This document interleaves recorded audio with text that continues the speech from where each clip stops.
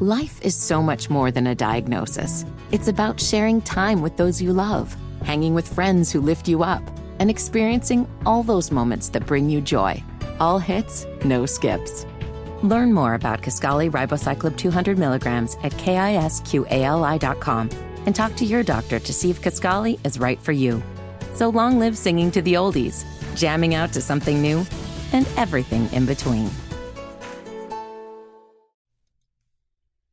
The 102nd edition of the Four Corners Podcast starts right now.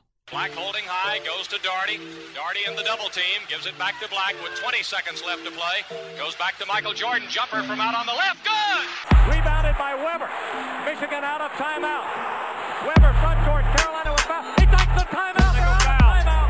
Technical foul on Michigan. Ed Corbett says he can run the baseline, hands in the ball. Brown gets it into Williams. Here comes Williams front court. Williams on the drive. Gets it back out to him. Long outside shot. Short rebounded. Made. It's over. Carolina has won the national championship. 89-72. And how about them Tar Heels? They are the national champions. Matthews off the mark. And this year the confetti is going to fall for North Carolina. They're not going to be denied this time. Hello and welcome to another edition of the Four Corners Podcast. We are powered by Carolina Electrical Services. Josh and Anthony back with you guys today, getting you ready for Duke Carolina Part 2. That'll come up this Saturday, 6 o'clock over in Cameron Indoor Stadium. And as you well know, it is Coach K's final home regular season game as his retirement tour does come to an end in the regular season. So there'll be special coverage all day on ESPN and ACC Network leading up to tip-off at 6 p.m. We're going to break down the Blue Devils since the last time we saw them, get you updated some stats on Carolina, some rivalry stats for you as well. Take a look back at that first matchup before we give our keys to the game and pick the game. But before we do any of that, we start every preview edition of the pod as we always do with the pod thought of the day. And I know that the pod thought of the day was something that we brought to the show when we rebranded as the Four Corners Podcast. And so we haven't yet used one twice, but I do think moving forward, this one will be one that we use more often than not in regards to the Duke game because it's a part of the fabric of the rivalry. And it's a part of the fight song, in which it was the same one we used the very first time, which it simply stated, "Go to hell, Duke." And that's what's on the goal this upcoming Saturday. Carolina looking to play spoiler and spoil what's going to be one of the most emotional settings in the history of college basketball. And I've said this kind of all season long that this will be the toughest regular season game to win, in my opinion, in the history of the sport, when you factor what's going into the game with the retirement and all that. So Carolina's got a big challenge on their hand, but this is a team that has won a couple games here in a row, and it looks like they are trending back in the right direction, kind of like when these two teams met back the first weekend of February. So let's take a look at the Blue Devils here, and they come in with a pretty good record. They're 26-4. They are 16-3, in the ACC, and with their 30-point win over Pittsburgh earlier this week, did lock up a share of the ACC regular season ACC title, the first time Duke has done so since the 2009-10 season, which they went on to win the national championship that year in Indianapolis against Butler. They got 5 players that average double-figure scoring, led by Paolo Banchero, who's continued to have a sensational freshman season. But the big difference between this Duke team, even from when the first time we saw them, has been the emergence of A.J. Griffin. And in the first game, he really kind of came on. He scored 27 points in the game for Duke, and he's really become the X factor for them. When he plays at a high level, that's usually when Duke looks like they look like a team that's more than capable of making a run to the Final Four, maybe winning a national championship. They're 12th in the country in offensive scoring output as they average 80.3 points per game. But this is also a really good defensive team, and this is a defensive team, or this is a team that gave Carolina fits on offense in that first matchup. They allow the second fewest made free throws and attempted free throws per game, so that means they play good defense without fouling. And that's a really hard thing to do in today's basketball, given the way the rules are built to get the most out of the offensive players. But we know when Coach K's teams play defense, that's usually when they're at their best, and that's why they're having the type of season that they are having so far. So enough talking about the enemy. Let's get over to the Carolina side of things. They come in with a 22-8 record. They're 14-5 in the ACC, and they secured the all-important double bye when their win over Syracuse in overtime on Monday, and that's really important every year, but especially this year for a team that goes 7-8 deep at the most, and it's a really hard formula, or it's a really hard rotation to project you playing deep into any type of tournament setting. So right now they won't play until next Thursday up in Brooklyn in the ACC tournament. As for the NCAA tournament, they have now moved themselves solidly into the field. They're on that 10 line. They're not even among one of the teams receiving the last 4 byes into the field. So barring something crazy, it looks like they have almost locked themselves into the field of 68, something that we couldn't have said with much confidence just 2 weeks ago. They have 4 players averaging double-figure scoring, led by Armando Bacot, who leads the team with 16.7 points and 12.7 rebounds. He tied Bryce Johnson with 23 double-doubles for the most in a single season in the history of Carolina basketball. He has 24 double-digit rebounding games, which is the most in the history of Carolina basketball. He set that record on Monday as he tied the double-double record with Bryce. As for the Nuggets around the Duke-Carolina matchup, as of right now, Carolina holds a 141-115 edge in the series, despite losing the first matchup by 20 back in Chapel Hill. And if you date back to the 1949-50 season, these two teams have played 187 times since then. Carolina has won 100 of those games. They've averaged scoring 76.2 points per game in those contests, while allowing 76 points per game in those contests. So just a 0.2 point differential between in those last 187 matchups. So, buddy, we were kind of hoping that maybe Duke would slip up along the way and this game could have first place on the line in the ACC, but that didn't happen. Duke took care of business on the road at Syracuse and at Pittsburgh, and you look back to that Carolina loss to Pittsburgh a few weeks ago, and it really made it hard to even put yourself in that type of position to begin with. But it's still Duke Carolina, and usually when you have the type of result you got the first time, which was a blowout, that usually means the second time you get a classic, and that means you're going to get a great game. And I think this is a different Duke team than we saw a month ago, and I think this is a different Tar Heel team than we saw a month ago. And if for Carolina, a much more positive, different Carolina team, I think they're more committed, they're more bought in, they're more everything in a positive way as of right now. And it's going to be a challenge going into that building, going into that setting, and trying to get a win. But I do think we're a little bit more confident they can do just that than we would have thought a month ago after getting blown out at home in the Smith Center. Yeah, no, there's no doubt about that. And I mean, look, since then, of course, you've had the loss to Pittsburgh, but they've recovered from that game. And I think, they've done a really good job of becoming the type of team that it feels like Hubert Davis has been striving to try to get them to be the entire season. For Duke, it's kind of weird. They're kind of on the same roller coaster that we've been. There's been, this stretch of games here towards the end of conference season where there have been times where they felt really good about their chances, which is what they're feeling right now. Somebody that we know well said today when we were talking about the game, and we were just in general about Duke, that this is starting to feel like a special Duke team. 2 weeks ago, they were saying, man, they're struggling with everybody they're playing. This is a team that could be out on the first weekend. So, honestly, it's these teams are up and down. They're inconsistent, which is a thing that you see across all of college basketball. But it feels like Carolina's starting to get back into that offensive rhythm that they were in, at least early on in the season, especially from beyond the arc. They are shooting the ball a lot better from outside. They're hitting the shots when they need to. And, I mean, you look at the game against Syracuse, that was a game where Carolina needed to make threes because that was what the offense had to be in that moment, and they did that. So this could be a similar game because they had trouble driving the basket in the first game. Duke's guards are very good at closing off the lane. They're quick. So Carolina's going to probably have to get creative in how they score the basketball.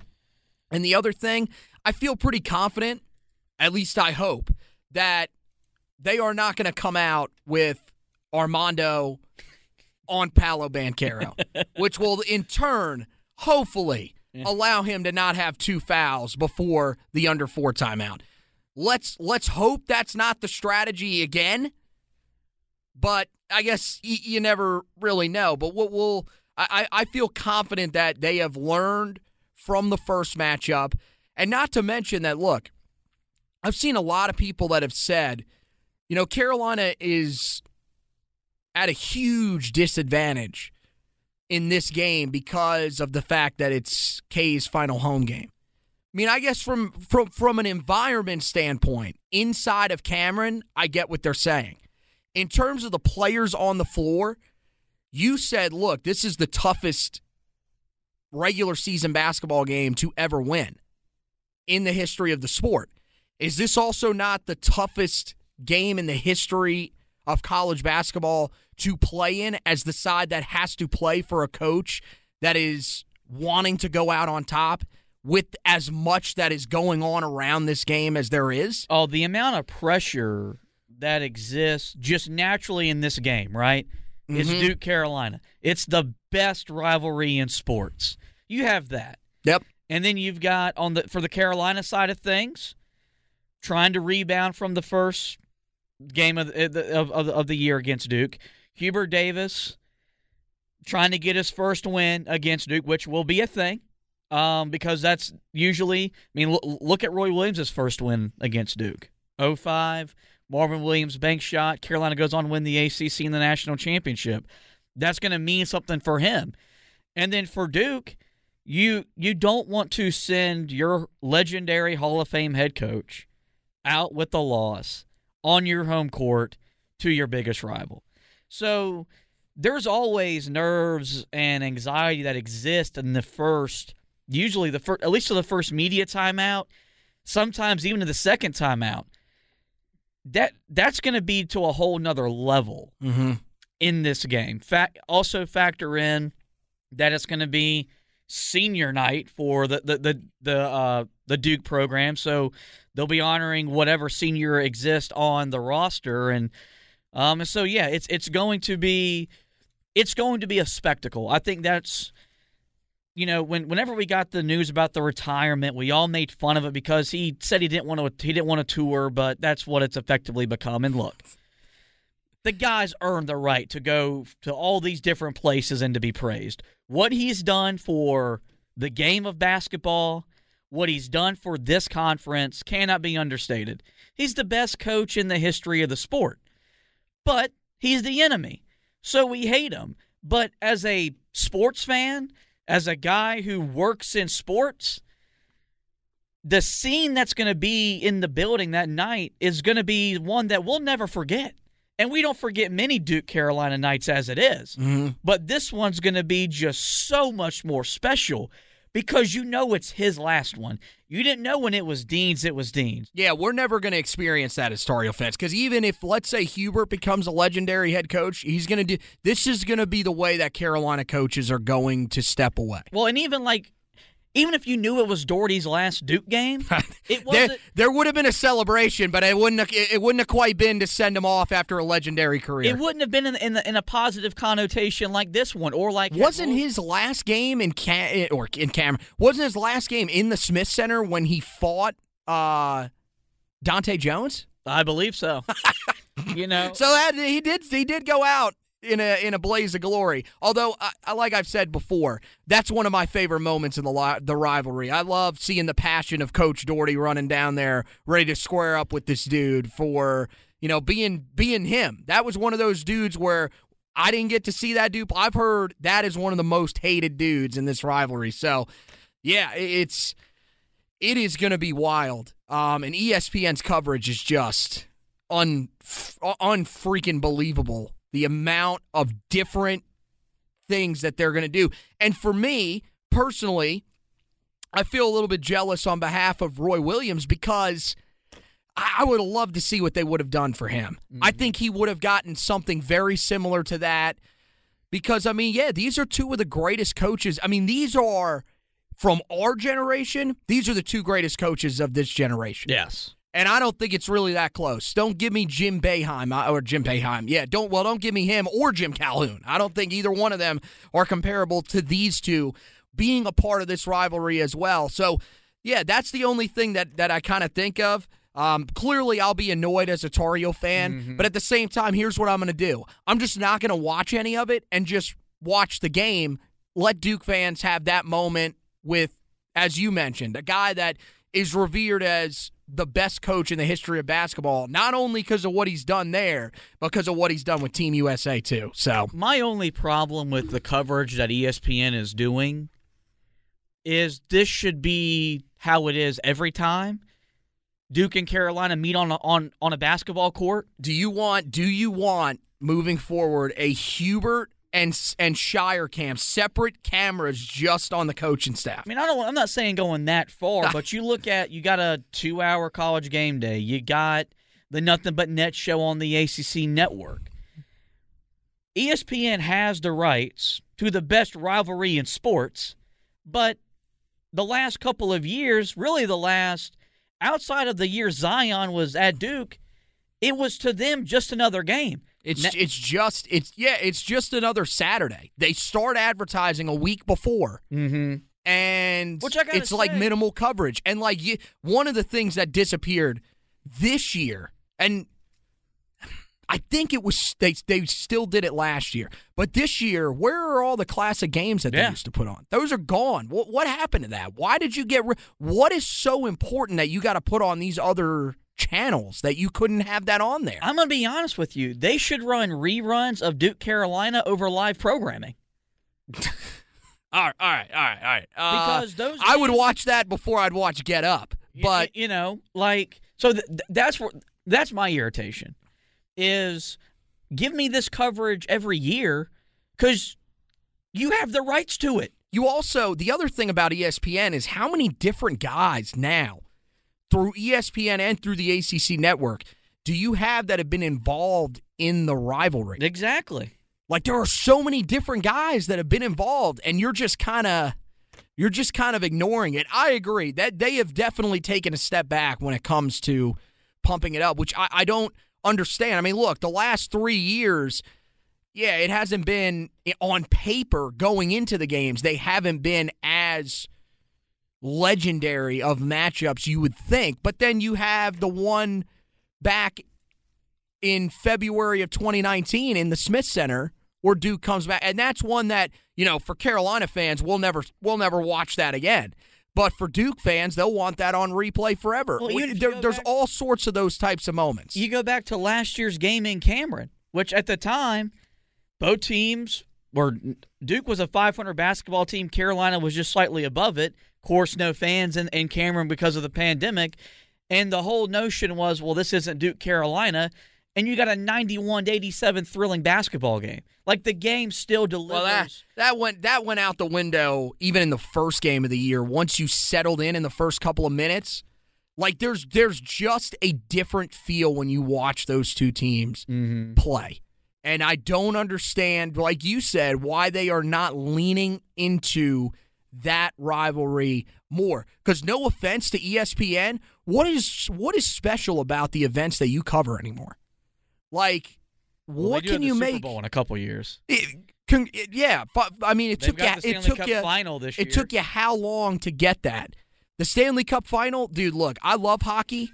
That is not comparable to these matchups. Not the national hype around it. I don't even know if the NBA Finals have the same hype as Duke Carolina. I don't think so. So you need to pump more into this.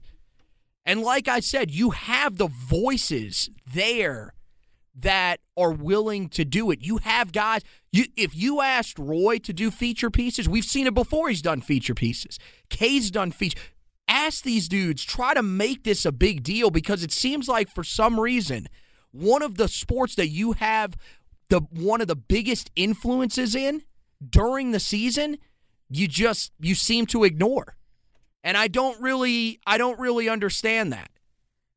Let's take a look back at the first matchup between these two schools. And in case you didn't know, because Corey Alexander has called almost every game since the Duke game, Carolina trailed 33-8 in the first quarter.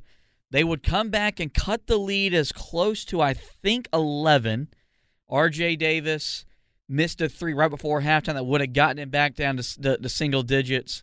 Carolina never got closer than that. They went on to lose 87-67. In a game that didn't even feel that close, Carolina came out flat. There was an uphill climb from the word go. They shot just 41% from the field. Did shoot 41% from behind the three-point line, led by Brady Manek going 6 of 10.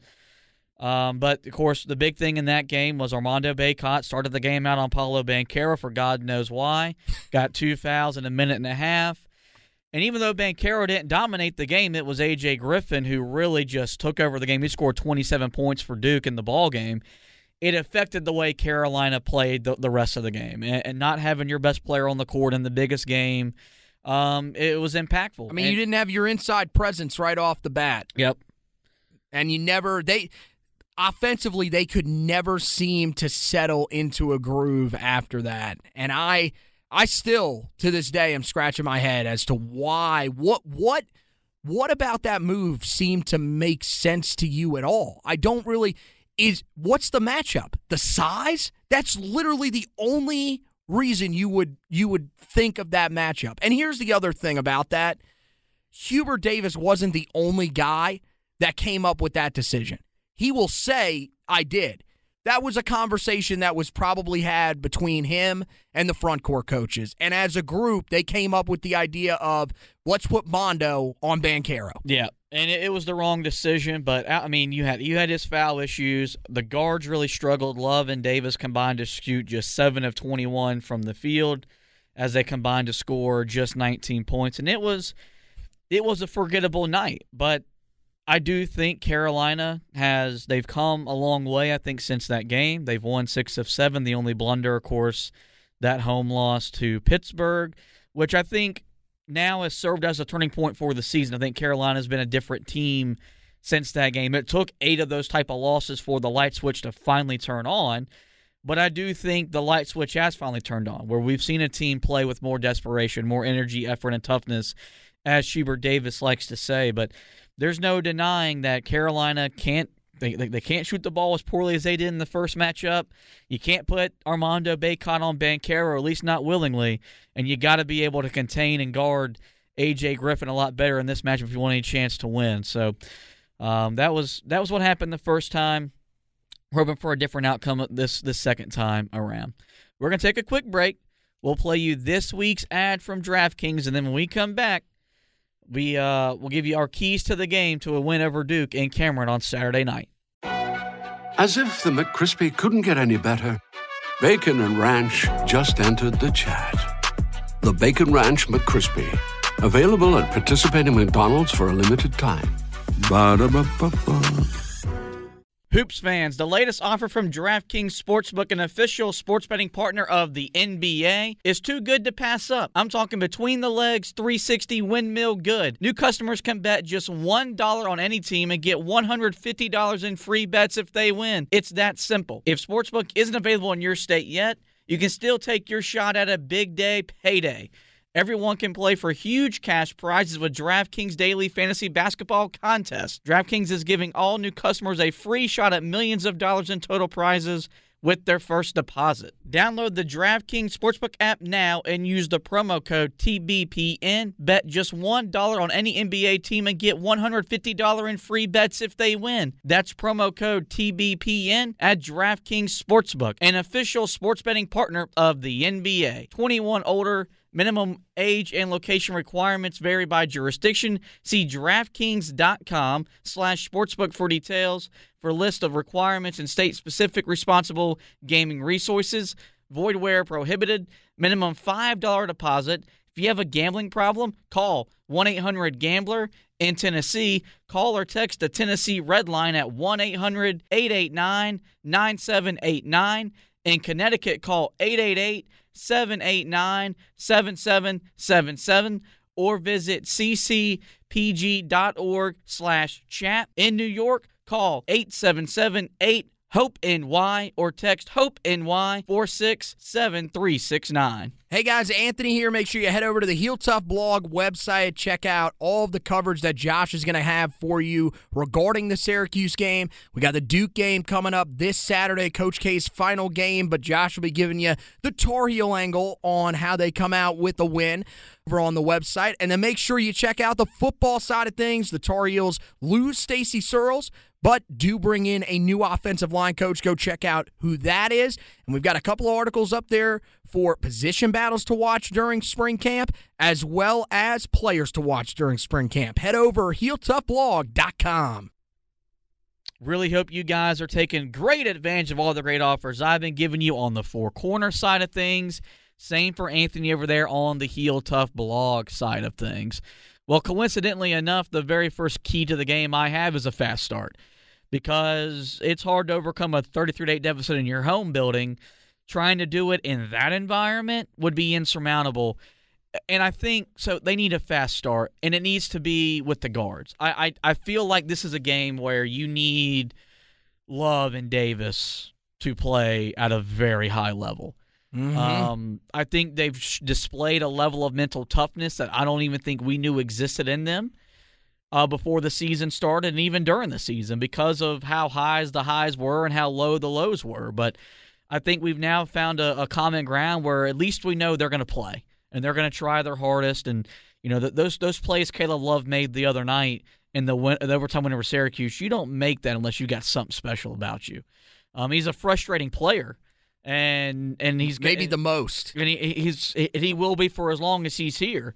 But he displayed the other night he has the ability to take over games. And you go back to his first two games against Duke last year, he had his two best performances of the season. Last year in Cameron, 25 points and 7 assists. It's hard to ask him to have that same production again in this game, but I wouldn't complain if he had it. But I feel like Carolina getting off to a fast start, I'm not saying they got to build a lead or whatever. They just got to not get run off the court early, because there is going to be that pent-up emotion, that excitement. And sometimes Duke comes out and they punch right away. So Carolina's got to start fast, weather that initial storm. That way, when the game really settles in under a 12-minute media timeout, they'll be in a good spot the rest of that first half. Yeah,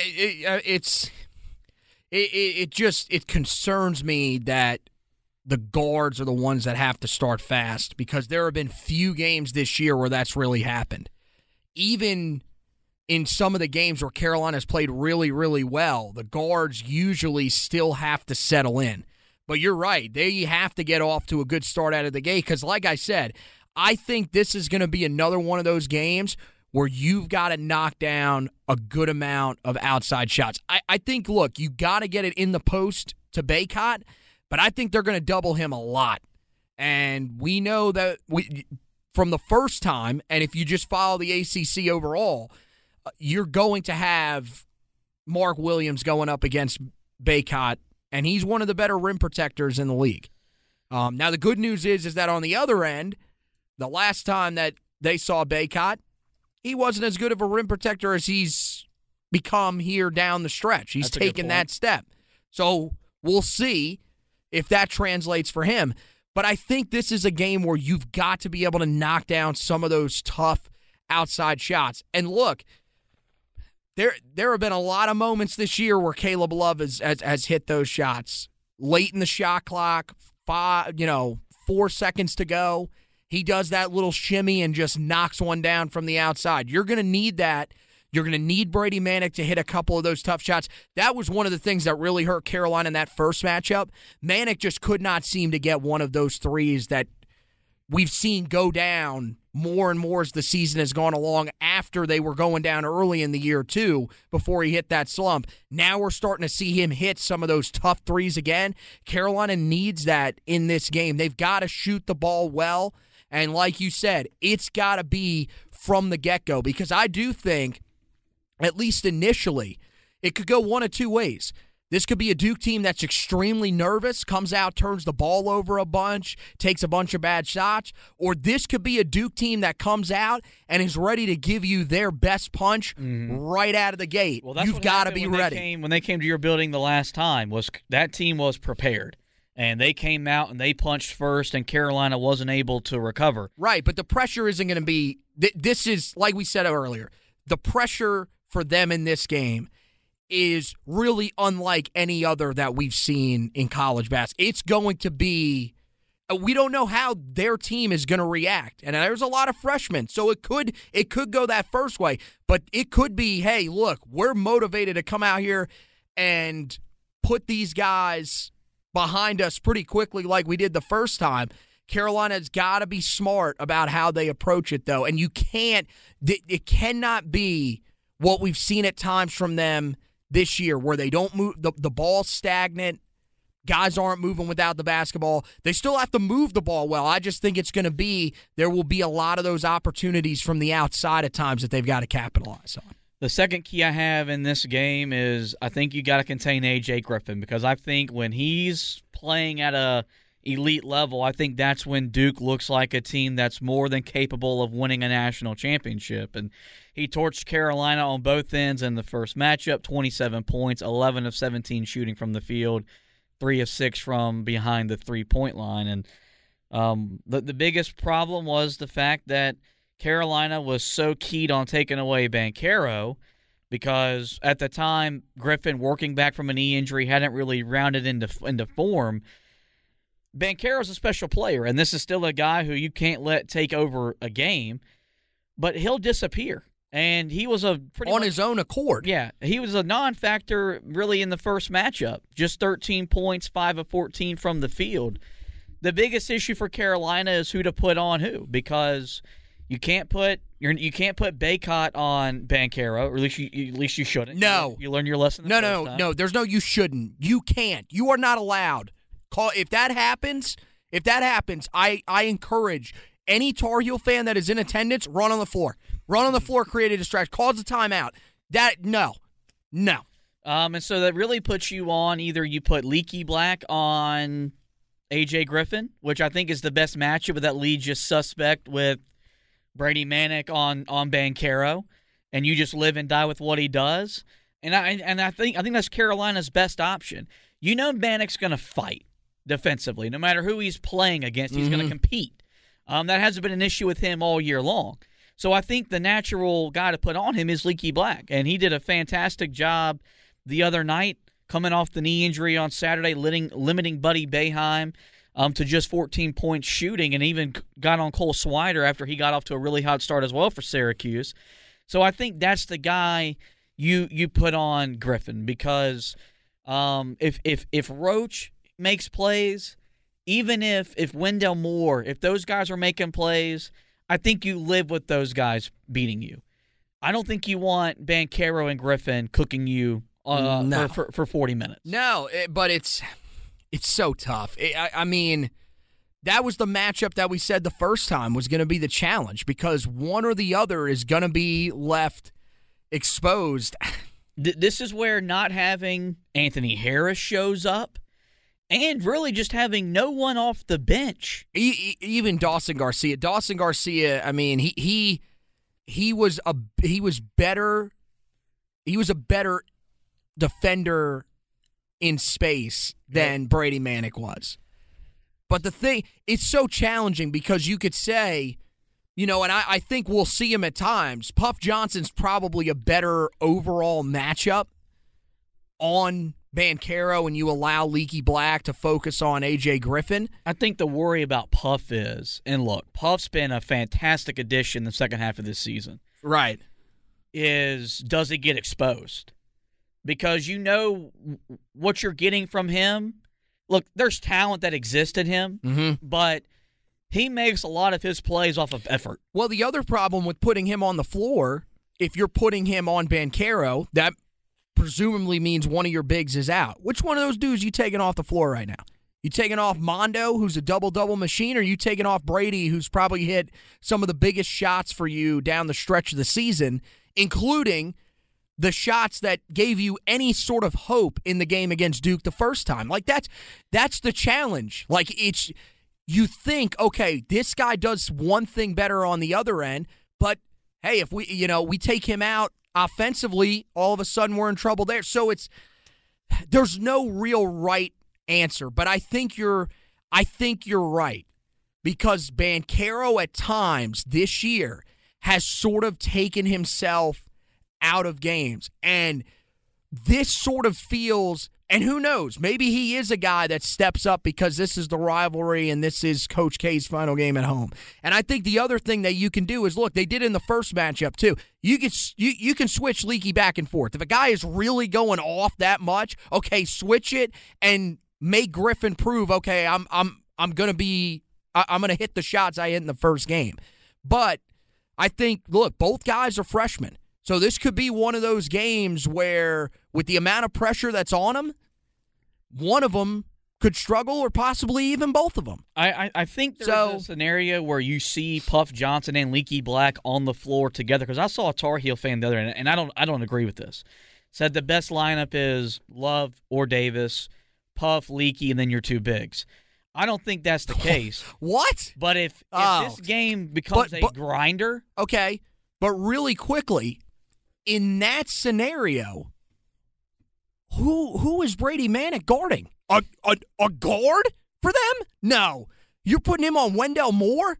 Oh, my God, no way, dude. One of the things that he struggles the most with is guarding the lane. No, I'm sorry. That's a horrendous idea. I do think, though, you could see that lineup if this game becomes Virginia Tech-esque, where you're just Louisville-esque, where you got to grind out the game defensively, because you saw that lineup at NC State, that length that Puff and Leaky provide, it makes up for a lot of other deficiencies. So, look, I'd like to have them both on the floor, but which one of those guards are you taking off the floor? Well, the biggest reason why you can't run that lineup for an extended period of time is because you can't get consistent offense from either one of them. Yeah. That's the other thing. If Leaky was a much more consistent offensive contributor, same thing with Puff, you might say, okay, for 2 minutes, we're going to throw this out there. Oh, you're in that scenario,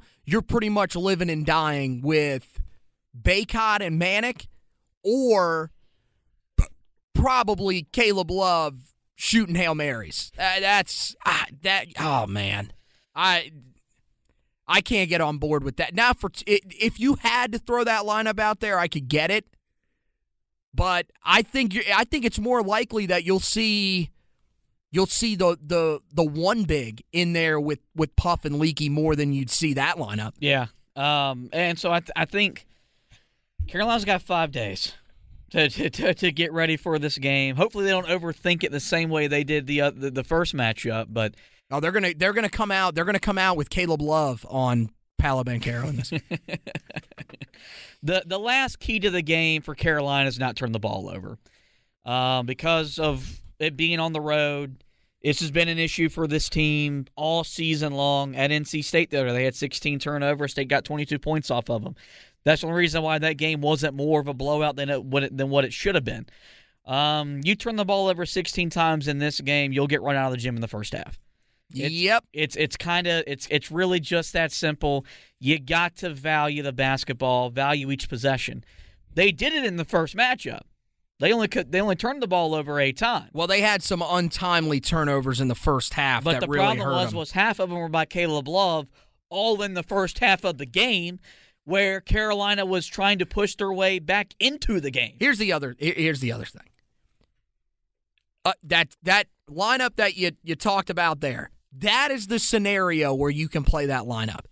If you have one of your guards turning it over 4 or 5 times in the first half, take the dude off the floor. Yep. It's okay to take – we're not saying, hey, take him off, don't play him again the rest of the night, although we may have said that out of anger during that game.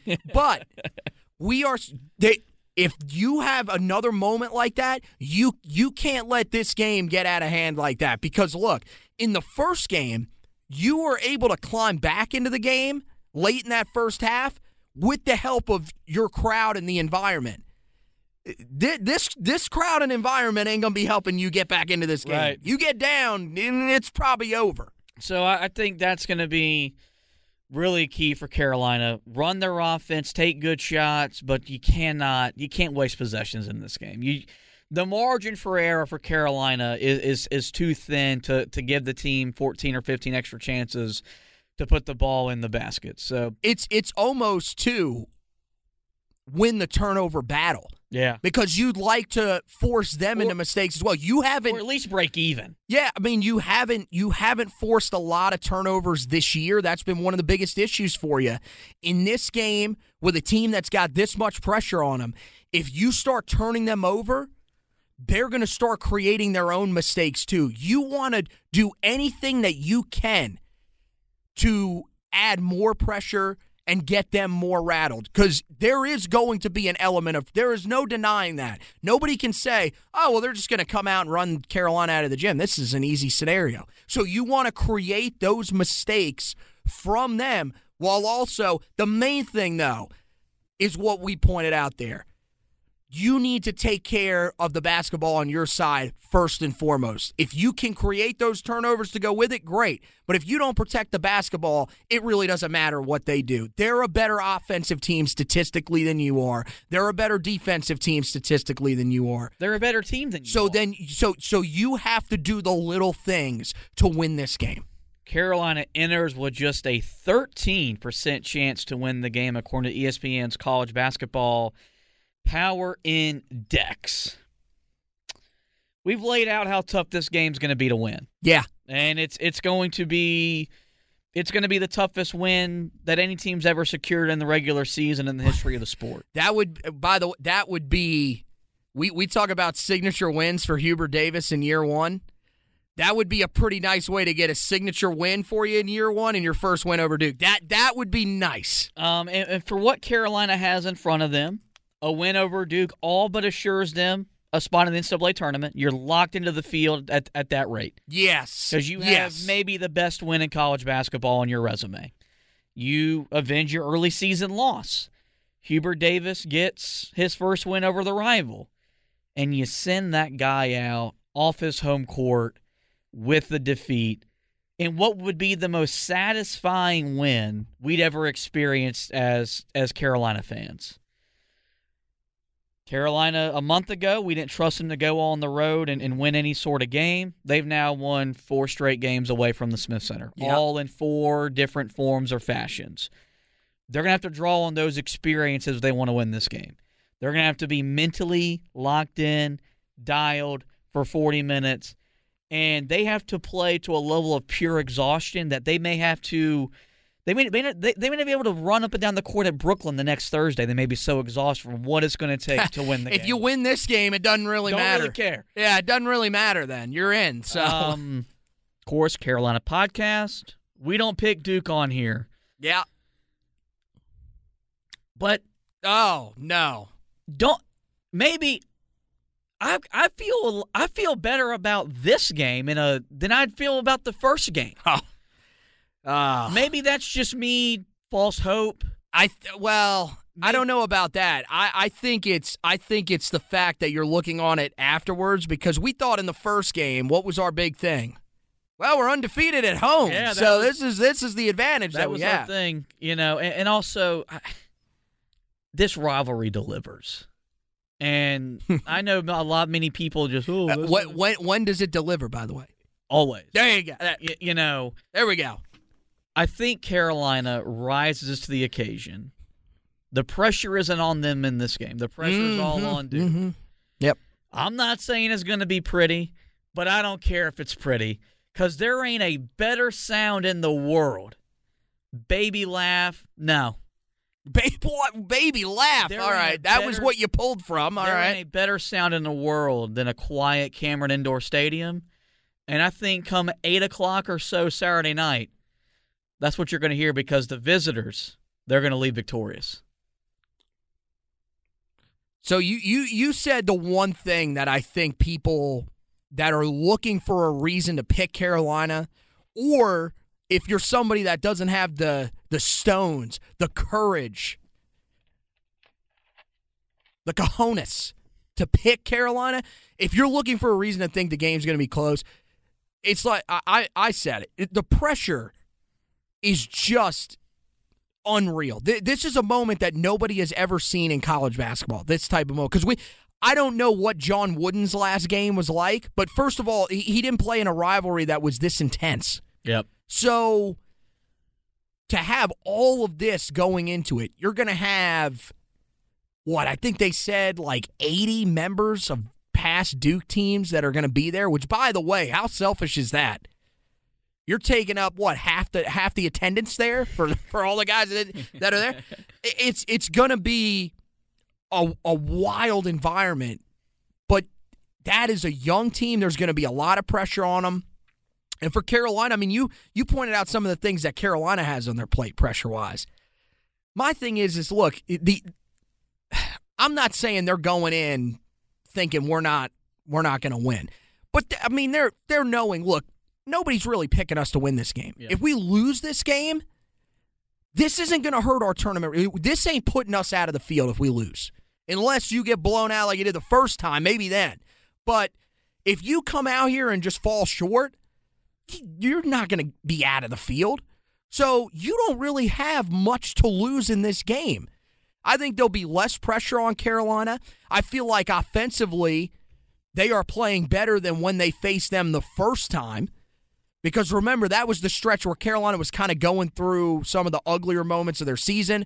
Armando was struggling to finish at the rim because he had the hand injury. Mm-hmm. So now, in a little bit better shape. And the other thing is, I think that first matchup is going to be sticking in the back of their minds and is going to be sticking in the back of Hubert Davis's mind. I think you're going to see a much more animated Hubert Davis in this game than you saw in that first matchup, because I think to a certain extent there might have been a little bit of nervousness, little bit of, I'm not going to say panic, but more, shell-shocked of realizing I'm the head coach of the Tar Heels in this rivalry matchup, in this wild environment inside of the Smith Center, which was easily the best they've seen of the year. Look, Michigan was great. Nothing compared to that environment.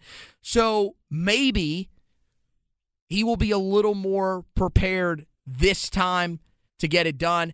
And, I don't know. I really hope that the Duke students go after Caleb Love, because that's a man that seems to thrive better when the opposing fans are crapping on him. So let this dude, whatever it takes for him to dig down deep inside, as Eminem once said, find whatever that is and bring it to this game, because they need him to step up. I think all of these guys do.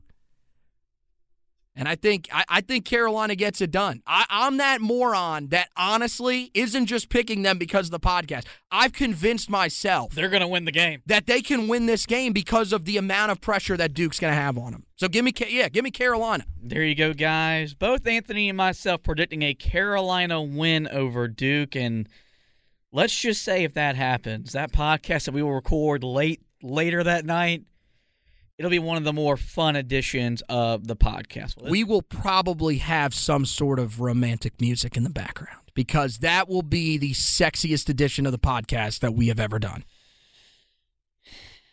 Am I wrong in saying that? I think they're all sexy because I'm talking, but, I see where you're coming from. There we go. That is going to wrap up this edition of the podcast. So we do encourage you guys to head over to the website, HeelToughBlog.com, for all the latest football and basketball coverage. And, of course, we'll be getting you ready for the Saturday matchup against Duke. As for the podcast, you know where to find us, every major podcasting platform. Just simply search the Four Corners Podcast. Will pop up. Rate, review, and ultimately hit that subscribe button. The way you don't miss any editions of the pod throughout the remainder of the season. Well, that is going to wrap up this edition of the pod. I do want to thank Anthony for hosting with me. Want to thank you guys for listening. And as always, go Tar Heels and go to hell, Duke. The Four Corners Podcast is a proud member of the Basketball Podcast Network. Follow us on Twitter at HoopsPodNet or visit our website, www.thebasketballpodcastnetwork.com, to find the best basketball podcasts.